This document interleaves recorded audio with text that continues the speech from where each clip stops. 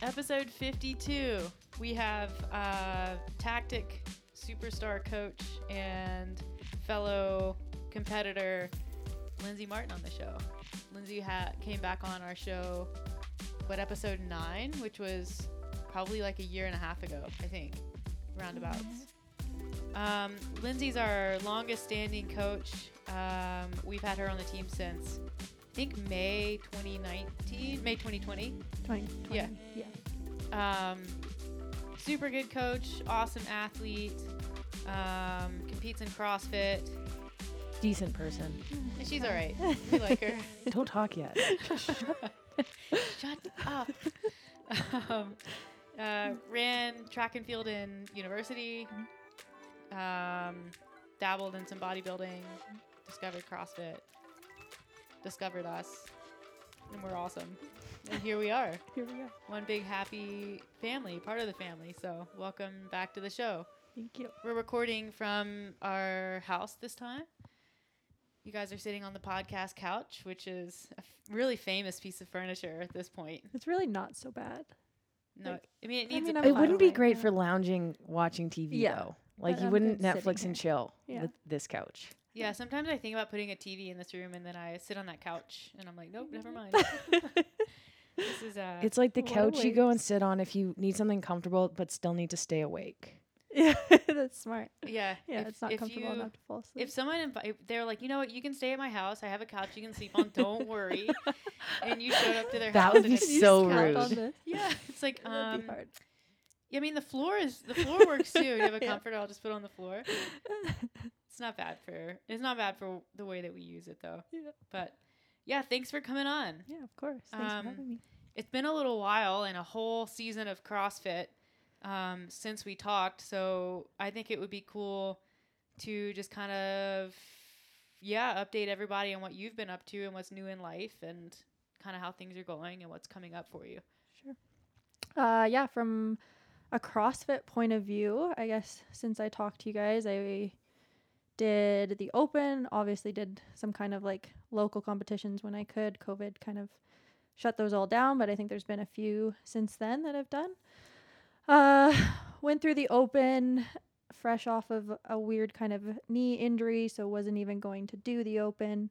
Was actually told not to do it, but our coach Michael and I discussed it and decided that we would just see how it went. And obviously kind of the way that it was set up this year, going from the Open to quarterfinals was like, I'm not going to say it like easy to make it, but like a large percentage of people made it. So quite a few of us, I was training at Rise at the time, made it through to quarterfinals. And so knee was actually starting to feel better through the Open and into quarterfinals. So, and then quarterfinals went okay. I finished, I think, like 133rd or something in North America. So missed the cutoff for semifinals by, I think it was 13 places. So I think they took the top 120. So I missed it by a bit. So that was tough. I was definitely disappointed to be that close and not make it. And I remember I kind of talked to you guys, and Meredith was like, don't cut yourself out yet. And I was like, yeah, whatever. I'm done. Like, I didn't, like, 13 is a lot of places. And then, yeah, I actually got COVID right after quarterfinals. So, like, the timing of it was actually quite nice, because I think if I had known that I had qualified for semifinals and then I got COVID, that it would have been, like, much more stressful. So yeah, so I found out as I was kind of like on the other side of being sick that enough people had, I guess, rejected their invites that I got a backfill spot. So I was like, Kate, I guess it's time. So definitely, yeah, I took like the 2 full weeks off of training because I was just too sick, and then we had to ease back into it. So like really, like my PM sessions were go for a 30-minute walk outside for I think 1 to 2 weeks.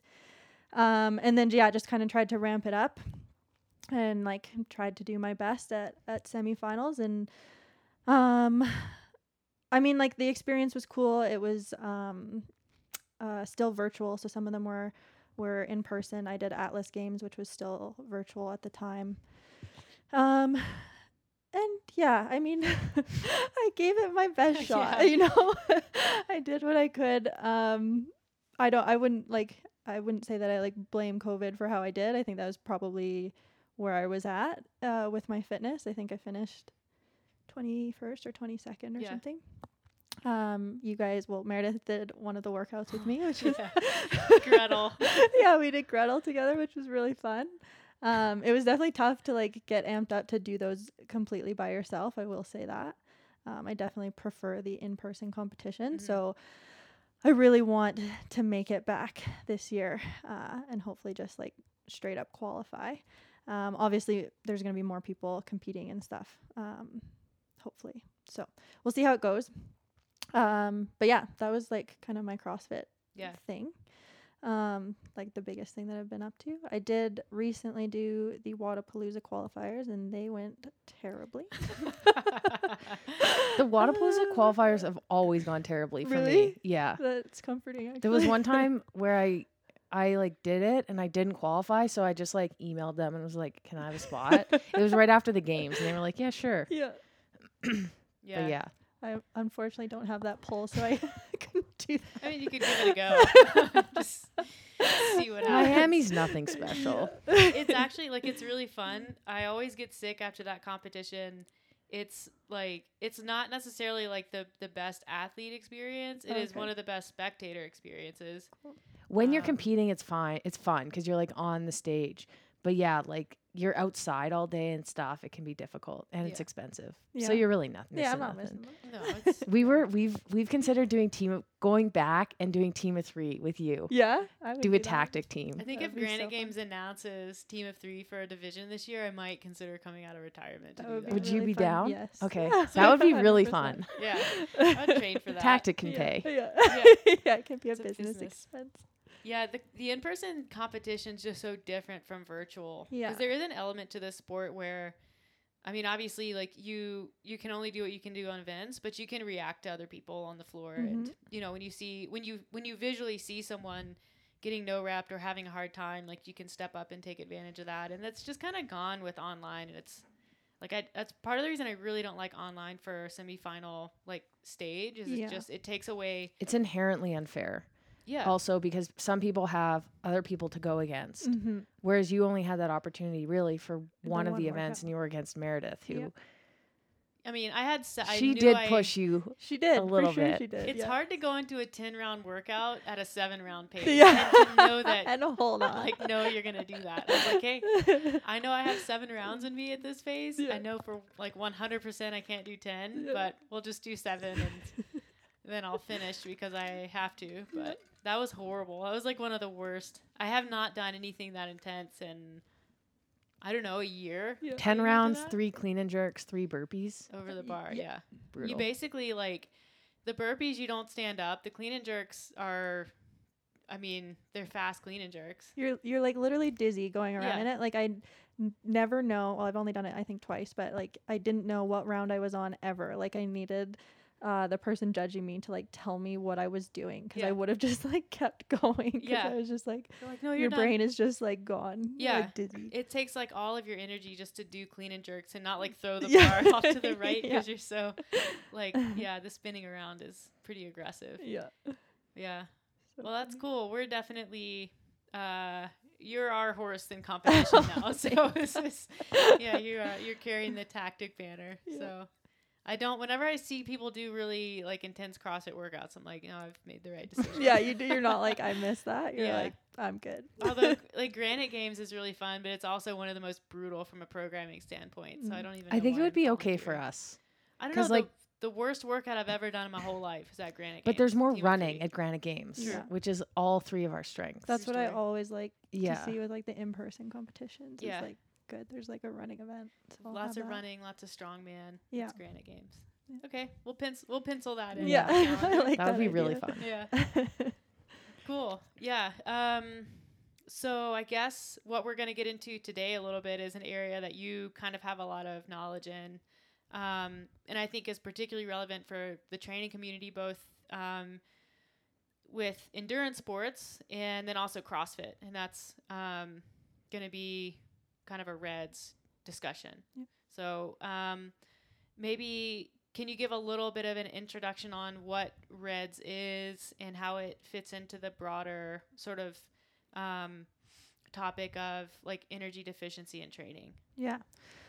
So RED stands for relative energy deficiency in sport. And it was kind of expanded out of the female athlete triad. So the female athlete triad is low energy availability, low bone mineral density, and then a loss of a menstrual period. So those are the three things that kind of characterize that. And then it was kind of expanded through further research. What I found like really interesting actually is that when they were looking at male athletes, they would look at or they would research them kind of like from an overtraining perspective versus for females, they would look at it through a REDS perspective. And then they kind of converged into this one syndrome, or at least like this syndrome that it is more likely to be, not that overtraining doesn't happen, or that REDS isn't a thing anymore. It's just that, that the athlete triad isn't a thing at all anymore. It's just that REDS is this whole like big kind of syndrome that involves, they've kind of characterized it now into like 10 physiological outcomes that can happen. So we can kind of list them or kind of discuss them as we talk through it. But basically what I'm trying to get at is that it affects both men and women.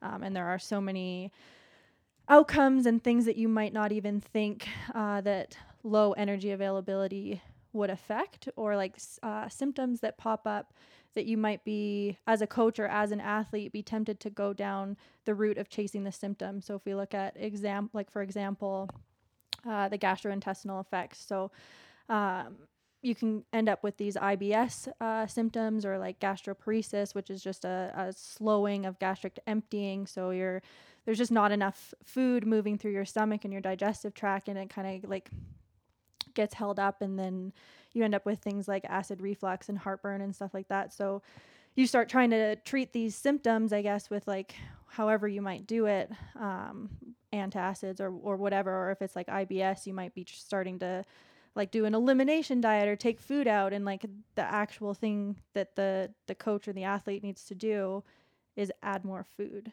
and so get more food moving through the system. When with something like an elimination diet, you might actually end up taking calories away, so you're actually exacerbating the problem.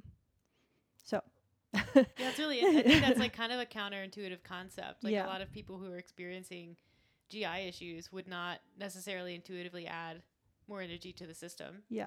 And so then, you just end up going further down that rabbit hole, and it's like, to what end? Yeah. Yeah. No, That's exactly. And then, I think like some of the other symptoms that people don't necessarily like think about, or that they like, I guess don't worry about or don't connect to food, would be maybe with like the bone mineral density issues and like the endocrine issues, and how they can kind of how they affect each other, like all of these symptoms. So I'll just like list all of the things that can possibly kind of be affected. Like I mentioned gastrointestinal. There's also cardiovascular effects, psychological, growth and development, hematological, so like blood issues, metabolic, endocrine, bone health, and then menstrual function. So all of these things, again, like endocrine and bone health. So like if from a female perspective, if your estrogen is low or your progesterone is low, that's going to affect your testosterone, which then affects your ability to like remodel your bone. So then that affects your bone mineral density, and it's all just like very intertwined. And I think a lot of times as coaches or as athletes, we might just get like really honed in on like one thing, one symptom, and fail to see kind of like the big picture and how they're all kind of, again, intertwined. And like I said, how it can be like an energy availability issue versus like specifically like an immune issue. Like you're not picking up all of these pathogens. You're just like, you have a downregulated immune system. Yeah. Well, even like the energy intake, if you're not consuming enough energy, you have, the hormonal effects that impact bone mineral density, but you're also not consuming enough calcium in the diet. So Yep. there you're having like, that particular effect is kind of, there's two things that are going into that at minimum. Yep. Yeah. Yep. So yeah, I just thought it was really good to touch on kind of those things. And then I guess kind of to go back to the overtraining stuff, recently Eric Helms, who's, I think you guys have maybe even mentioned him before on the podcast, but he's a researcher, mostly not bodybuilding, but I guess like more traditional resistance like, training. strength. Yeah. level. So he and a team of researchers did a systematic review on, I think it was 21 studies that were supposed to be looking at overtraining. And so out of those 21, I think they only found 2 that were actually, they could actually definitively say like, yes, this is an overtraining syndrome. And it was like interesting to look at because the protocols that they had to put these people through to actually achieve overtraining while they were accounting for the energy availability, which is like why all of these other studies couldn't be included, was because there was this confounding variable of like, oh, these people are actually in an 800 calorie per day deficit. And that's where all of these symptoms are coming from. So like 2 of the 2 that were successful in doing it, like they worked up to a 1 RM squat on a squat machine. This is the first protocol. And then they had to replicate that 10 times. And they did that every day, I think for 2 or 3 weeks. And if they couldn't hit their 1 RM 10 times, they just decreased it by 4.5 kilos and like kept going. Brutal. Yeah. So that one's brutal. Yeah. And then the next one, so this one was by Margonis et al. And it was like even crazier. So they did like 3-week blocks of training. And they increased the intensity and they increased the volume. And they went from training like 2 days a week to 4 days a week to 6 days a week. They went from training with 70% of their 1 RM to 75 to 85 to 85 to 100% of their 1 RM. And they did this so they're doing this 6 days a week by the end. And they're doing it with the bench press, the squat, the snatch, the hang clean, the deadlift, arm curls, and rowing. Look at her face. How much did they pay these people to do this? Yeah. And like, so then like the other thing to think about with this study or with these 2 in particular is that like they lived in the lab. Like their only job was to train. And this like they reached this overtraining status. Now you take these people outside of the lab and they have kids to deal with and they have their job that they have to work and stuff. You're going to hit some of these like symptoms, even if it's not full blown overtraining. You're going to hit like sleep disruption, immune changes, hormonal dysregulation a lot earlier than these people ever would have. So yeah, I think overtraining is definitely a thing. And it's possible to do, but I think it's very often mistaken for overtraining when it's actually REDS, or at least like an energy deficiency issue. Which I thought was kind of cool because personally, I've definitely like, if you scroll down far enough on my Instagram, you'll see like a post where I'm like, well, I overtrained. We've all done it. Yeah. I need to take a break from training. It's too much. Yeah, there's that saying that's like, there's no such thing as overtraining. There's only under eating. Totally. Yeah. Under recovering. Exactly. Yeah. So he does like, Eric Helms does say that because obviously that's kind of a bodybuilding quote. So he does bring that up, and it's like, and that was kind of the purpose of saying like, hey, these guys were like, this was their only job to do this. So, and like touching on the fact that these secondary symptoms, like again, with all of the things that are associated with REDS and as well as overtraining, they can pop up before you hit a full blown overtraining syndrome.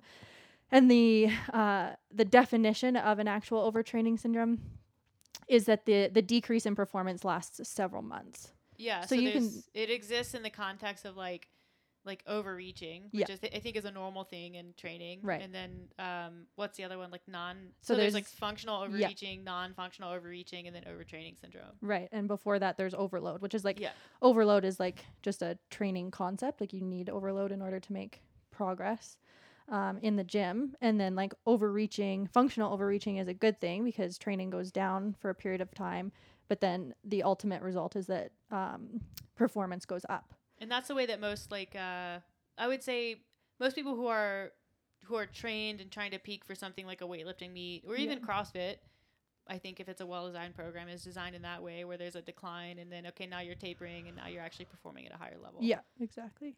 So so you go from those like two positive outcomes with overload and overreaching, and then you get into non-functional overreaching where, okay, you've had this decrease in performance and there was no resulting increase in performance. So basically, like, whatever it was didn't work. Yeah, pretty much. It was like either poorly programmed or you didn't do it well or you did it too long or whatever. Mm-hmm. And then the difference between the non-functional overreaching and the full-blown overtraining syndrome is just the length of time that performance is negatively impacted. Yeah. So it'd be several months with overtraining syndrome. And a lot of people who probably get into that don't realize that they're into it, which is totally problematic. Like keep pushing it. They're like, I need to train harder. Yeah. When in reality, Just it's like, it is training. It's also eating. But Yeah.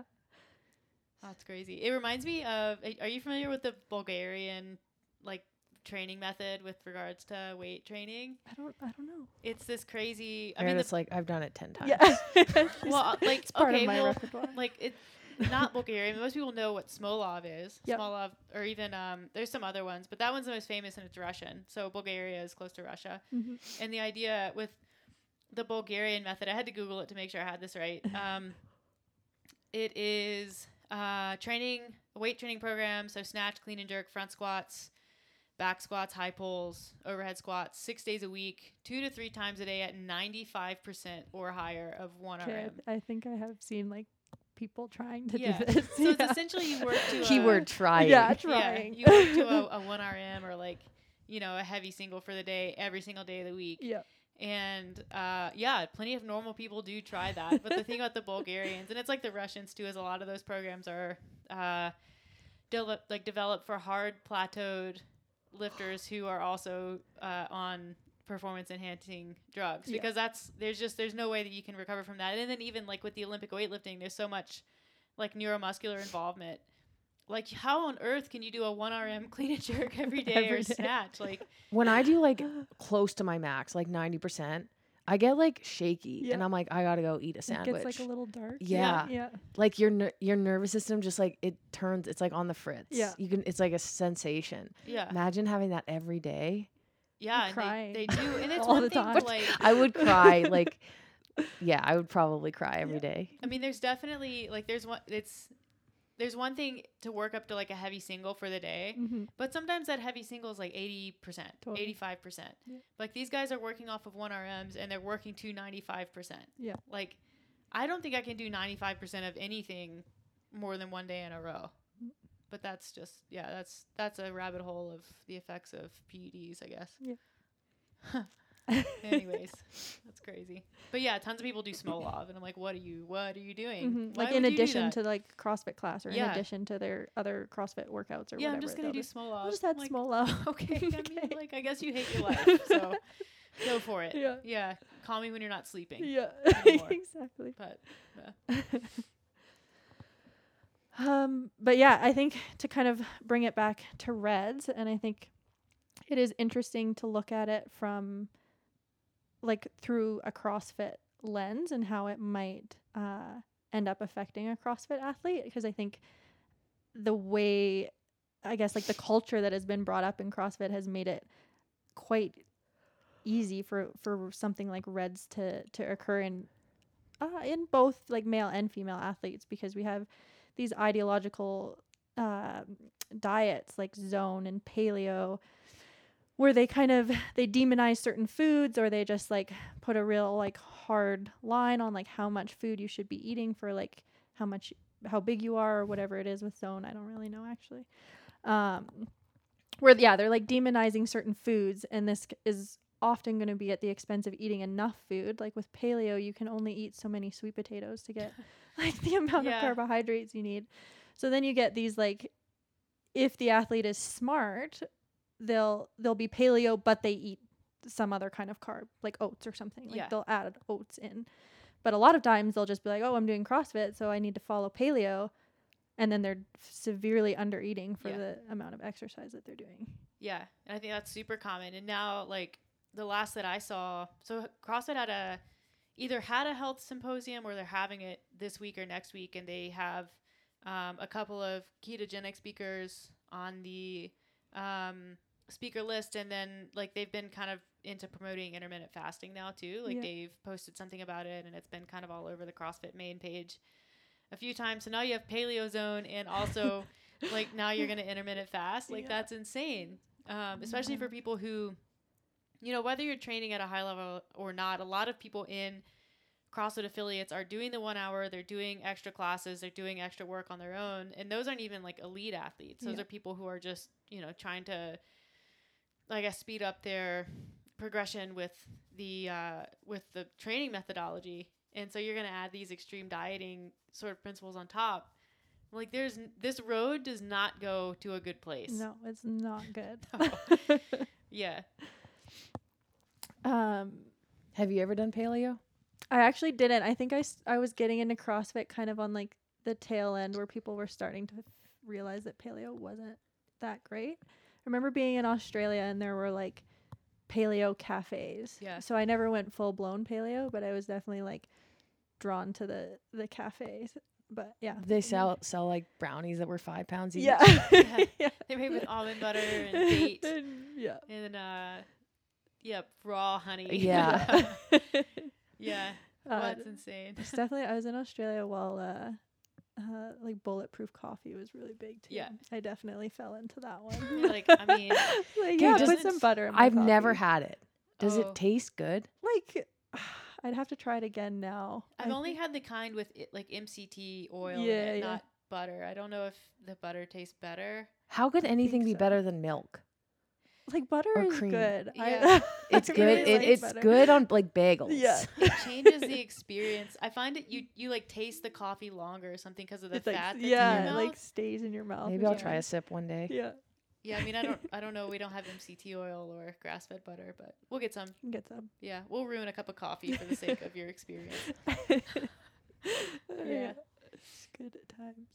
Yeah, but I think that's a big problem with CrossFit generally is like, I mean, it's kind of, you know, there's a population of people who think that they should always be doing more, whether it's with training or with diet protocols, and that's a lot of the CrossFit community. And then there's, you know, a population of people who are not doing enough but think they're doing enough, Yeah. and that's a large portion of the rest of the population. Mm-hmm. So it's just interesting how, and I'm glad, like, I think a lot of the REDS research kind of, you know, it started back in maybe like 2014. I think that's when the IOC published their guidance Mm-hmm. on it. And then all this research has been in the past few years. So I think that's really good. I would really hope that CrossFit as an organization and other sports organizations just start to pay more attention and do a better job communicating to, you know, their athletes and their people about it, because I do think it is a problem. And I think probably for a while, like what kind of probably necessitated the IOC making this kind of statement is that like nutritionists, dietitians that are like working with like these Olympic teams and stuff have been saying this for a long time. And then like they're kind of like, I was listening to this Renee McGregor. She's like a big dietitian for I think some of Great Britain's teams. And she was like, I was telling them that these girls needed to eat more, and they were saying like, no, they need to weigh this much. So basically like step aside. Like, Yeah. we've hired you to tell us how to get these girls to eat, but now go away because we have like medals to win and they need to be this weight. Yeah. So I think it's good. I think like the more research that's coming out, and the information and just like the accessibility of the information will be good. But then I also think that you're kind of fighting against like Instagram information, which is like, I think, again, like I think I've mentioned this before, definitely to you guys, like I don't think there's anything inherently wrong with like an athlete sharing their macros or like saying how many calories they eat. But I think it just needs to come with this caveat of like, this is what works for me. I am an individual athlete with like a certain amount, like a certain training age and a certain like lifestyle and whatever. And this is what works for me. Because you get, I would like not just younger athletes, like I think all athletes who want to be Tia Claire Toomey or who want to be whoever looking at how much they eat and then trying to like emulate that, trying to copy that when it's not at all applicable to them. Like it just Yeah. it isn't going to work for them, especially like I think these younger girls where like their calorie needs are like so much higher than an adult who's like 5 feet tall, you know? Yeah, exactly. So yeah, I think I just wish there was some kind of like, you know how when you say anything about COVID, like the little like warning like Yeah. label pops up. Like if something like that could pop up for people, like Yeah. this maybe doesn't apply to you. Yeah, this could be wrong. Yeah. That would be nice. Yeah, I think there's like this tendency. I mean, whenever you're talking about nutrition and you're talking about calories and macros, like really you're talking about it's an engineering term. They're hard numbers, and you'd like to think that the human being is a fixed variable, but the reality is humans are a black box and they're a biological system and they're super complicated. And so all of these well understood principles go in, and then you have absolutely no idea what happens in the actual system that is the human, and there's so much that impacts the number of calories that a person needs. It's like, say it's lean muscle mass. It's like, what's their gut status? Like, what do they have going on in their stomach? Like, how active are they? What's their age? How efficient are they at metabolizing food? Like, all of that stuff matters. And it's, what some people are just more efficient than others with metabolism for a lot of different reasons, or vice versa. Like, some people just need more food, and that's totally fine. But at the same time, like there is error in how people report the amount of food they eat. And we've talked about this from from a dieting perspective, where people think they need to be eating 12 or 1,400 calories because when they track their food on Monday, maybe they do eat 1,400 calories because they're like super aware of not eating, candies, and they're super motivated and they're tracking meticulously. But then come like Thursday, Friday, and especially like Saturday, Sunday, when they don't track and they're like, oh, I ate the same that I did during the week. It's like, no, you didn't. Like very, very unlikely. And like what we know from some of the studies are like the differences, and this might be different for high level athletes. The differences between people and their caloric needs, at least their base metabolic rates, don't vary that much. Yeah. I guess when you're getting to like a higher level athlete, and if depending on how much like activity is in their life, it's going to vary more.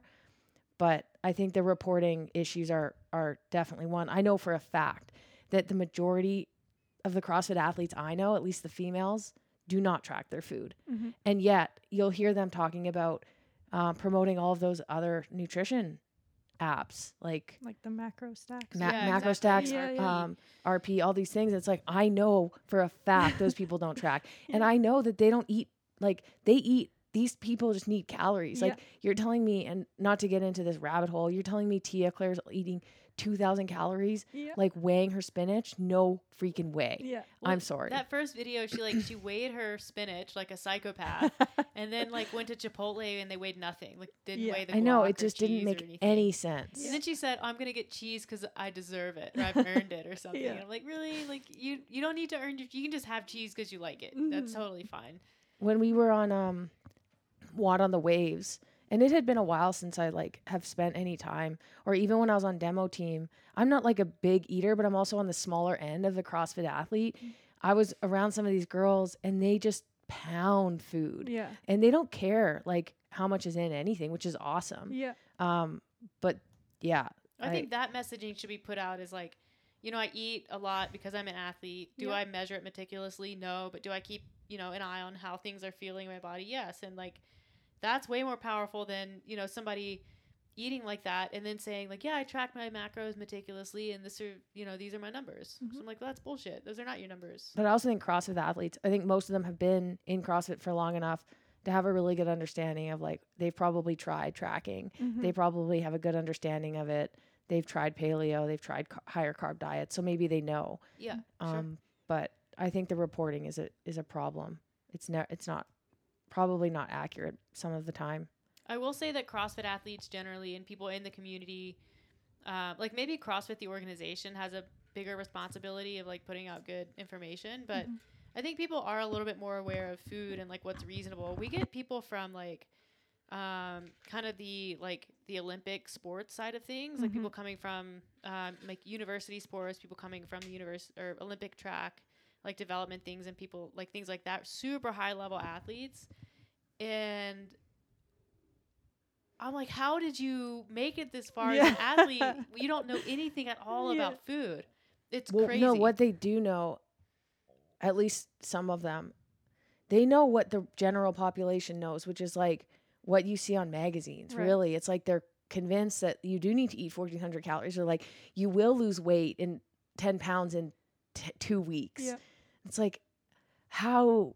But there's a lack of education there, I think. Yeah, it's odd to me that the best athletes that this country has, or even in the U.S., like, are not provided with better information on nutrition, or any information on nutrition that I can see.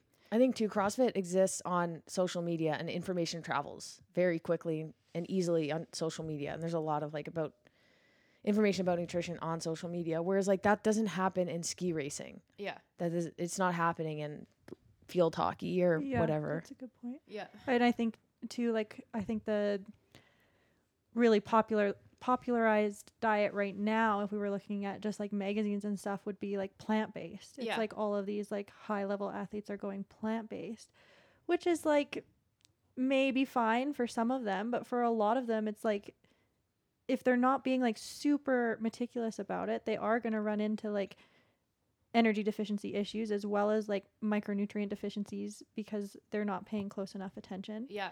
So like, I would say like that probably more than anything for like those types of athletes is what would be coming up now. Yeah.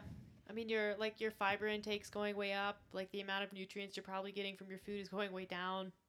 Your like satiety is going to be up, so it's going to make it hard to eat enough. Exactly. Yeah. And if you're not super aware that this is happening and know what to do about it, you'll just carry on, because that's what elite athletes can do until it's too late, and they either get injured or, burnt out, or they get to their competition or whatever and can't perform, and then they don't understand why.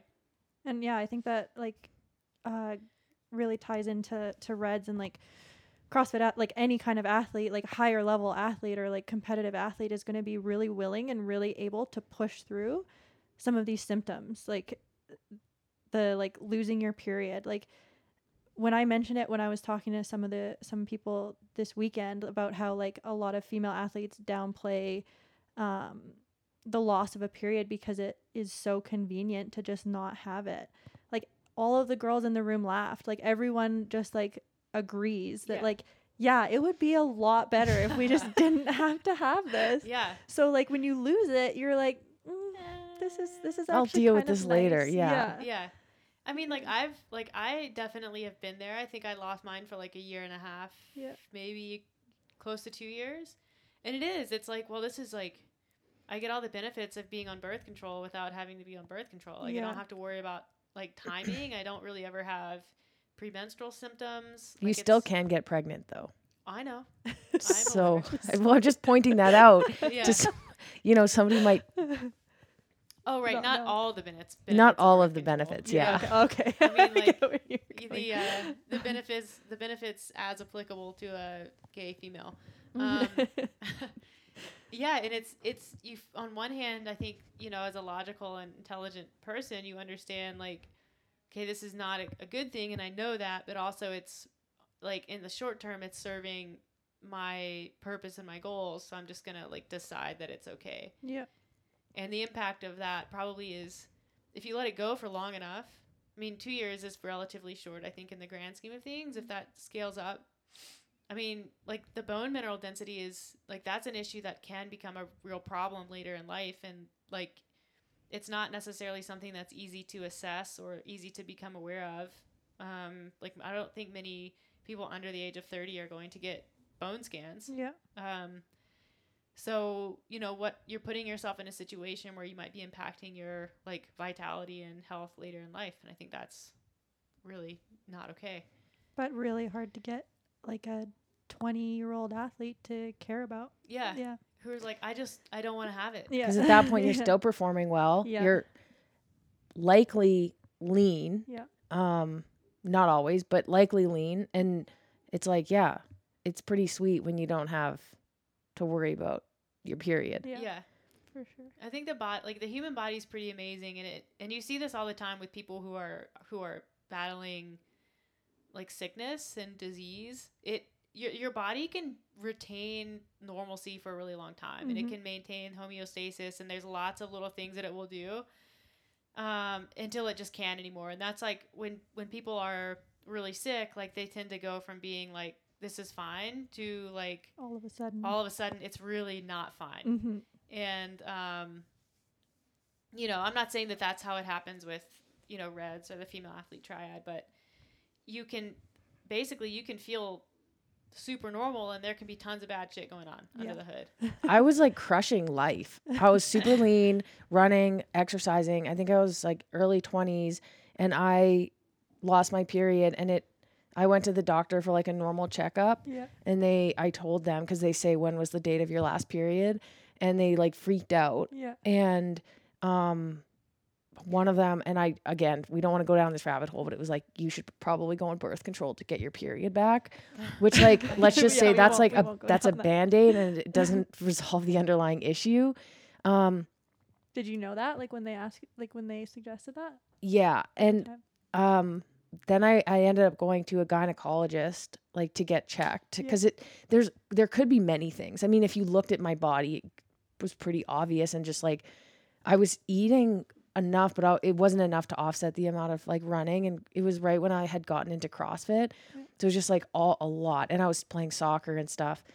And I remember the doctor was like giving me shit about it. And she was like, well, what did you eat today? And I kind of she was kind of rude. And she was like, I can tell by the way that your arms are, like your wrists are so skinny, and like you don't eat enough. Like it's definitely a problem. Like this could happen. And sure enough, then I found myself like getting a bone scan. Yeah. And thankfully it was all normal, but she reiterated like, if this isn't taken care of now, like you're going to have repercussions down the road. Yeah. Like for me, it came back naturally, and it came back kind of quickly. But I've had clients, who have been with me for almost a year, who like it's like, for some people it's over a year-long process to get it back, and for some it's really not a good process. It requires like, and this kind of goes back to some of the psychological stuff, like it requires sometimes body weight gain, which is difficult, especially when you've been on the leaner end. And then on the other side, it's like reducing training volume. So it's like a double whammy. It's difficult. And then I think, like with my experience, I think we touched on this in the last podcast, but that all three of us had kind of like lost our periods at one point, and mine was with bodybuilding, and there's really nothing, like it goes away, and it's like, well, I guess I'll work on getting that back after the show. Like there's nothing, you can't eat more. Like the whole purpose is to like get lean enough to get on stage. Yeah. And I think it varies so much, like my personal experience, because I did two preps, I guess, and my personal experience was that the first one I did was considered a high fat diet. If I looked at it now, I'm sure it wasn't very high anything. 50 grams. So you can have 10 grams carbs and 40 grams fat. They're high fat. And then the second one I did was low fat and high carb, and I lost my period within the first month of the second one because my fat intake was just. How many calories were you eating? I'd have to look at it again. I know by the end, like by the time I got on stage, it was like 1,000 to 1,100. Yeah. And like, ouch. Yeah. I think I saw Dave Lipson, who's a mass, like 230-pound dude. His calorie intake going into his show coming up, or like in the final portion of his prep, was like 1,500 a day. That is. Did you find the second one harder? I don't think so, so the first one I did was like clean eating. Like I ate fish and broccoli 6 times a day. Like that was my diet. Yeah. Then the second one felt a little bit easier because it was like a flexible dieting method. But then I was like if it fits your macros was really in at this time. So I was like on 1,400 calories trying to fit cereal into my macros. I guess I eat twice a day. Yeah. I would have like I think a salad for lunch, but I would save up all these macros for my last meal of the day, and it would be like this like those microwave protein cakes or Yeah. whatever. So I would make one of those, and then I would put like like fit like 20 grams of candy like to put on top. It was just like poor choices. Yeah. So anyways, yeah, so I think it's just important to note too, though, that like RED-S can occur, like there is no set, not really any set body fat percent.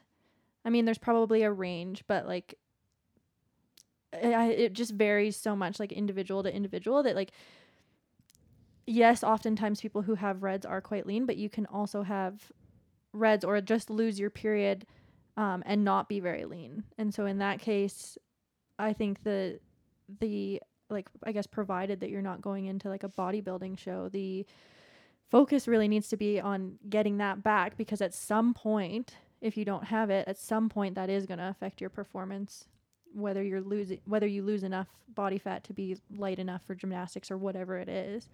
Like at some point it's going to become an issue and your performance is going to be affected by it. Yeah. So Yeah, for sure. And there's like, obviously stress plays a major role in that too. Mhm. And there's so much that can disrupt that like HPA access that is so impactful for hormonal status that, yeah. And anytime you're messing, like estrogen is like, I mean, it gets a bad rap, and it really shouldn't. It's the most anabolic hormone that we have. And then Mhm. obviously like, you know, lower levels of testosterone. But as soon as you, I mean, those are like, you have to have those to perform. And if you downregulate those for too long, if you have performance goals at all, you're just going to have, like, there's just no way that you can manage. right, like if estrogen's affected, then testosterone's affected, and if testosterone's affected, IGF-1's affected, Yeah. and if that's affected, growth hormone's affected, and it just, yeah, there's just like this cascade where it's like you maybe don't care so much about the estrogen, Yeah. but you care about like the outcomes of like of how these hormones, like the downstream hormones, affect your ability to make progress. Yeah. But people don't quite like, I don't think they make that connection all the time. Yeah. They kind of see things, each individual component in like, you know, isolation, and they Yeah. think, okay, that's not that bad. Yeah. You know, at least I still have my testosterone, or I'm Yeah. still producing Yeah. growth hormone or whatever. Yeah. It's like, well, maybe for now, Yeah. just give that a couple months and see how you feel. Totally. But yeah, it's super interesting, super complicated. But I know people who it takes longer than a year to get their cycle regulated again after a short amount of time. Like, it's just, but that has to be the priority, and it's hard. Like, the psychological impacts of saying to a really active person, like, you got to cool it, like with the activity, with the training, with the walking, with anything that's, you know, could be throwing off your energy balance. Mm. Like, it's just a really like, yeah, there's definitely psychological impacts to that kind of modification. So Yeah. And Yeah. I think even, again, like looking at the just like the secondary symptoms, like the sleep disruptions and stuff like that. Like I have a client who I worked with recently who was doing CrossFit like a fairly, I guess, like normal amount, like one class per week, or sorry, one class, 5 classes a day, or 5 classes a week. 5 classes a week. Gone from 1 Yeah. to 5 a day. It shouldn't have been that hard. Yeah. 5 classes per week of CrossFit. And he was having these sleep issues, and we went down so many possible pathways for like why he might be having this. Like, is there mold in your house? Like all of these different things, just to like find out basically that like he personally, and it like his stress in his life and stuff would affect it as well. But like the like easiest variable, I guess, to change was the fact that he was doing CrossFit 5 days a week, and the intensity was too high for whatever reason, for whatever like mix of his like lifestyle factors and physiology.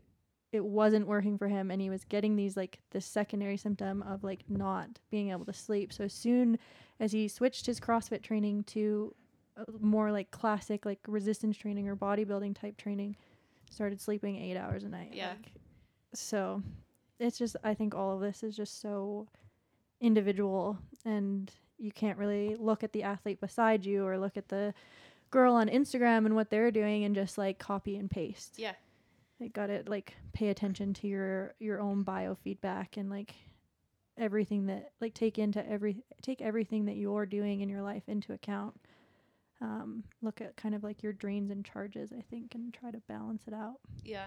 And I think it's at the end of the day, even if what a person's doing, what they want to continue to do is participate in like CrossFit affiliate programming, that's totally fine. But as you train for longer and as your training age goes up, like your ability to output at a really high level, like your ability to access intensity and not have a negative impact on your life and on your recovery, that starts to decline. So I think, having a base understanding of like, what appropriate training is. And this is like one of my beefs with CrossFit is just that the intensity really gets pushed. And it's like, I'm pretty sure Glassman said like, be impressed with intensity, not volume. And like, I sort of fundamentally disagree with that, because I think people don't understand the ability to access intensity in a competition setting is dependent largely on an athlete or coach's ability to modulate like volume and intensity in training. And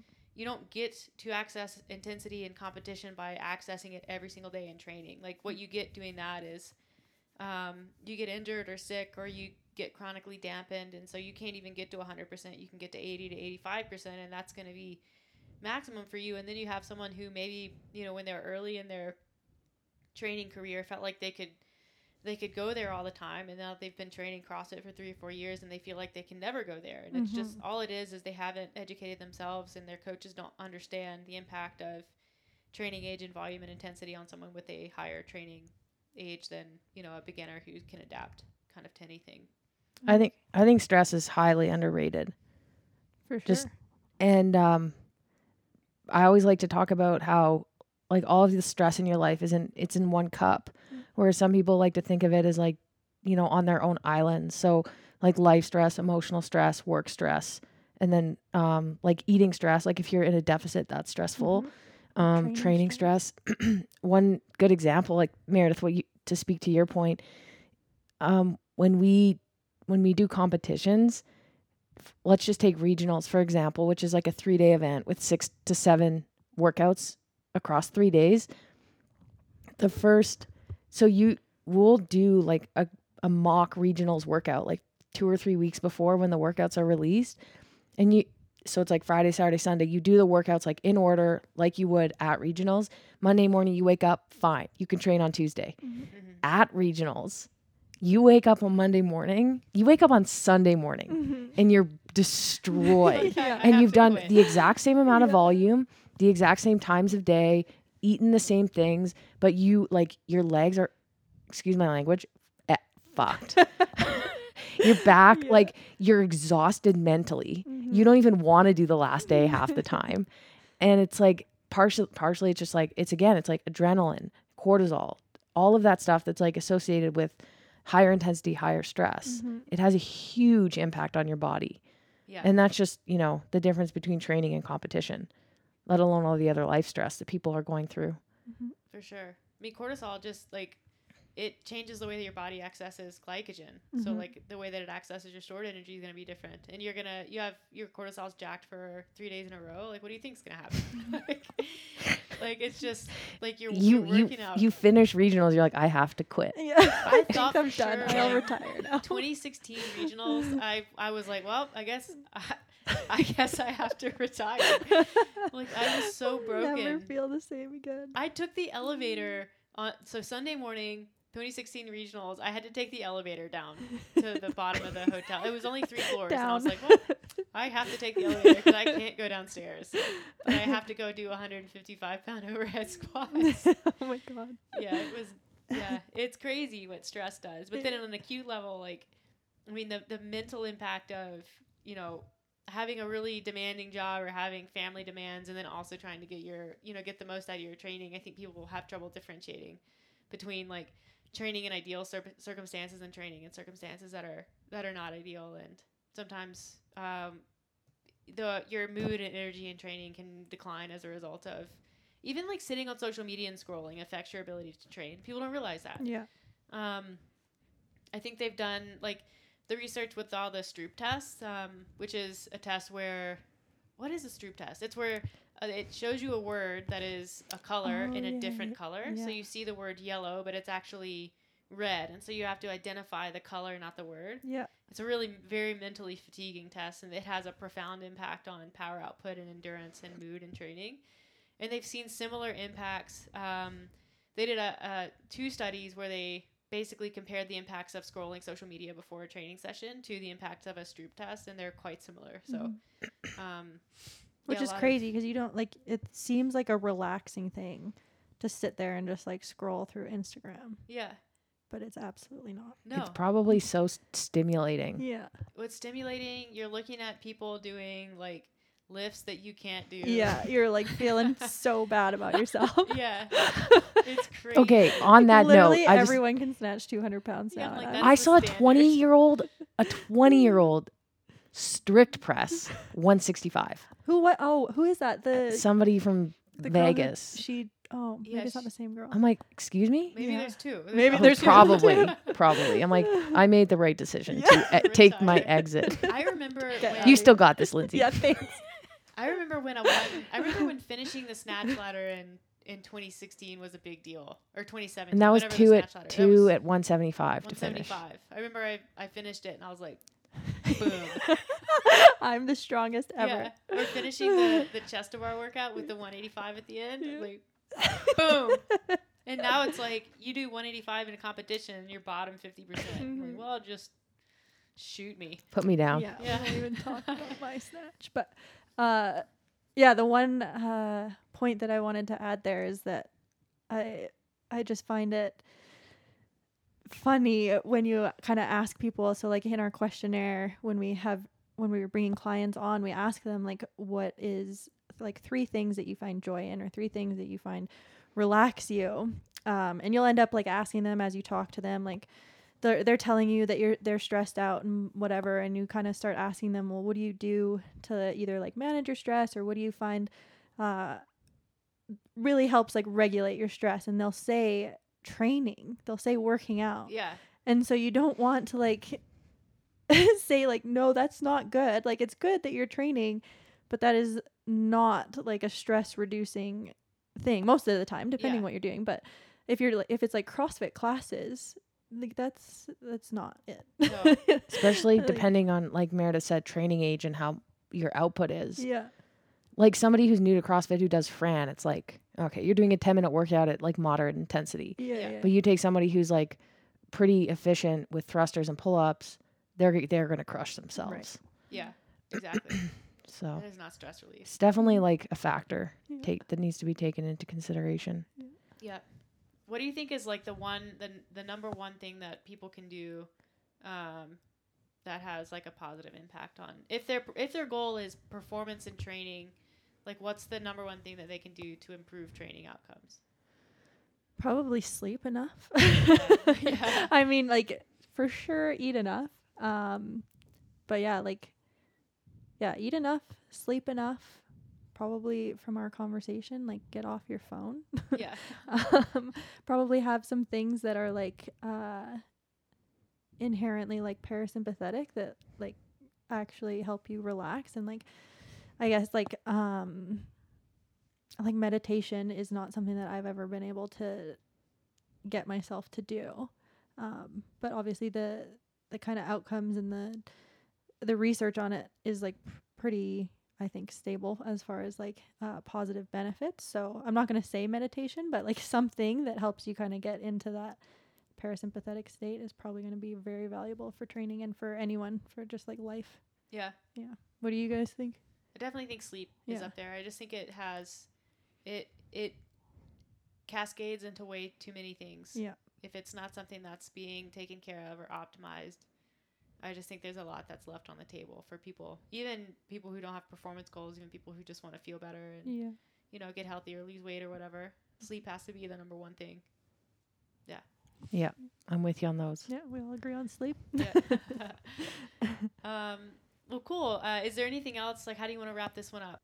Maybe like identify a couple of the red flags, and then like, what's the corrective if you find yourself, or you like, you worry that you might be dabbling towards reds. Yeah. So I think for females, I think one of the first kind of like things that you can pick up on is definitely the loss of a period, and we've already talked about that, but just like taking that seriously. And then in the research, like the the recommendation, at least what was kind of stated in that review, was that you start to increase calories by 300 to 600 calories per day, and that's kind of where you start. I think like if someone were to come and work with us, I think it would probably be a little bit more individualized as far as like the set calorie intake that you would start increasing it by. But that is definitely going to be, I guess, the first step. On the male side, so looking at symptoms of low testosterone. So there's like the ADAM questionnaire, basically asks you if you're like having a certain number of morning erections in the morning and stuff like that. And so, yeah, so like paying attention to some of those early warning signs and not ignoring them would probably be the best thing to do. And then, yeah, I think obviously it's not always an energy deficiency issue. So probably starting out with just like maybe like tracking how much you're eating, or just like kind of like paying attention to it, and like asking or like seeking help from a coach, or probably from a coach, to see if like the amount that you're eating seems appropriate. Like start with that, like see if it seems appropriate to them for the amount of activity that you're doing. And if it's not, then formulate a plan to increase it, I guess. Yeah. Yeah. Yep. Cool. Well, this has been a really interesting talk. There's also a book called, excuse me, Lost. Oh crap. No period. Now what? No period. Now what? Yeah. Okay. I personally haven't read it yet, but I know a couple of my clients who it helped them kind of get a better understanding of what has happened and how to get out of it. And one of my clients specifically said that she felt it was really helpful for her because she felt like she was kind of the only one. And this is a very common thing, and it can help knowing that there are other people who are in the same scenario as you. And it's not normal, but it's not uncommon. Yeah. Yeah, for sure. Cool. Yeah, this has been, I hope people find this interesting. It's definitely not uncommon, but I don't think it's necessarily talked about to the extent that would be useful. So this has been really useful. Okay, we are going to sign off with some rapid fire questions. The same rapid fire questions that I gave Allie LeMay a couple weeks ago. Mm-hmm. So you get a head start / I said that. Yeah, so you ready? Yeah. Okay. Lindsay Martin. It all comes down to...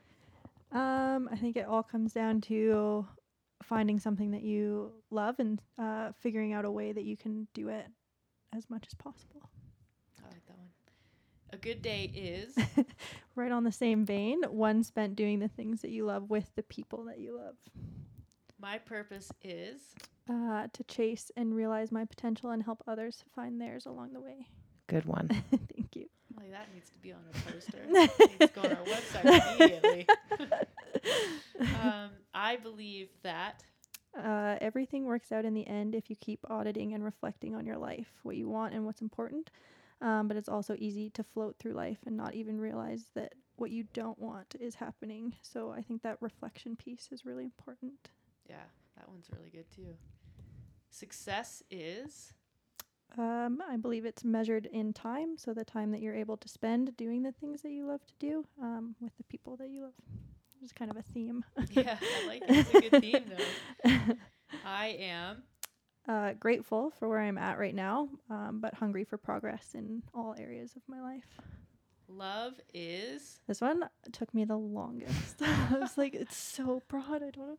I put based on communication as well as trust. It's kind of a generic answer there, but that's what I went with. Love is Millie. Yeah, I did think about that. A dog when you come home. Yeah, a dog. Like that's love. That's unconditional. All right. Well, we've enjoyed this one a lot. you know, selfishly, we just like you a lot and wanted you to sit on our couch for an hour and a half. So this has been great. If people want to follow you, how do they keep up with what you're doing? Probably just Instagram. So I'm Lyns Martin. So Lyns and then Martin. Yeah, probably that. Easy. Yeah. Really easy. And if you want to work with Lindsay, sign up on our website and then make a coaching request on our intake form. Yeah. She's taking on clients. I am. She's ready. We're ready. Well, this surely will not be the last time we have you on, but this has been a great episode. So thanks for your time. Yeah, thank you guys.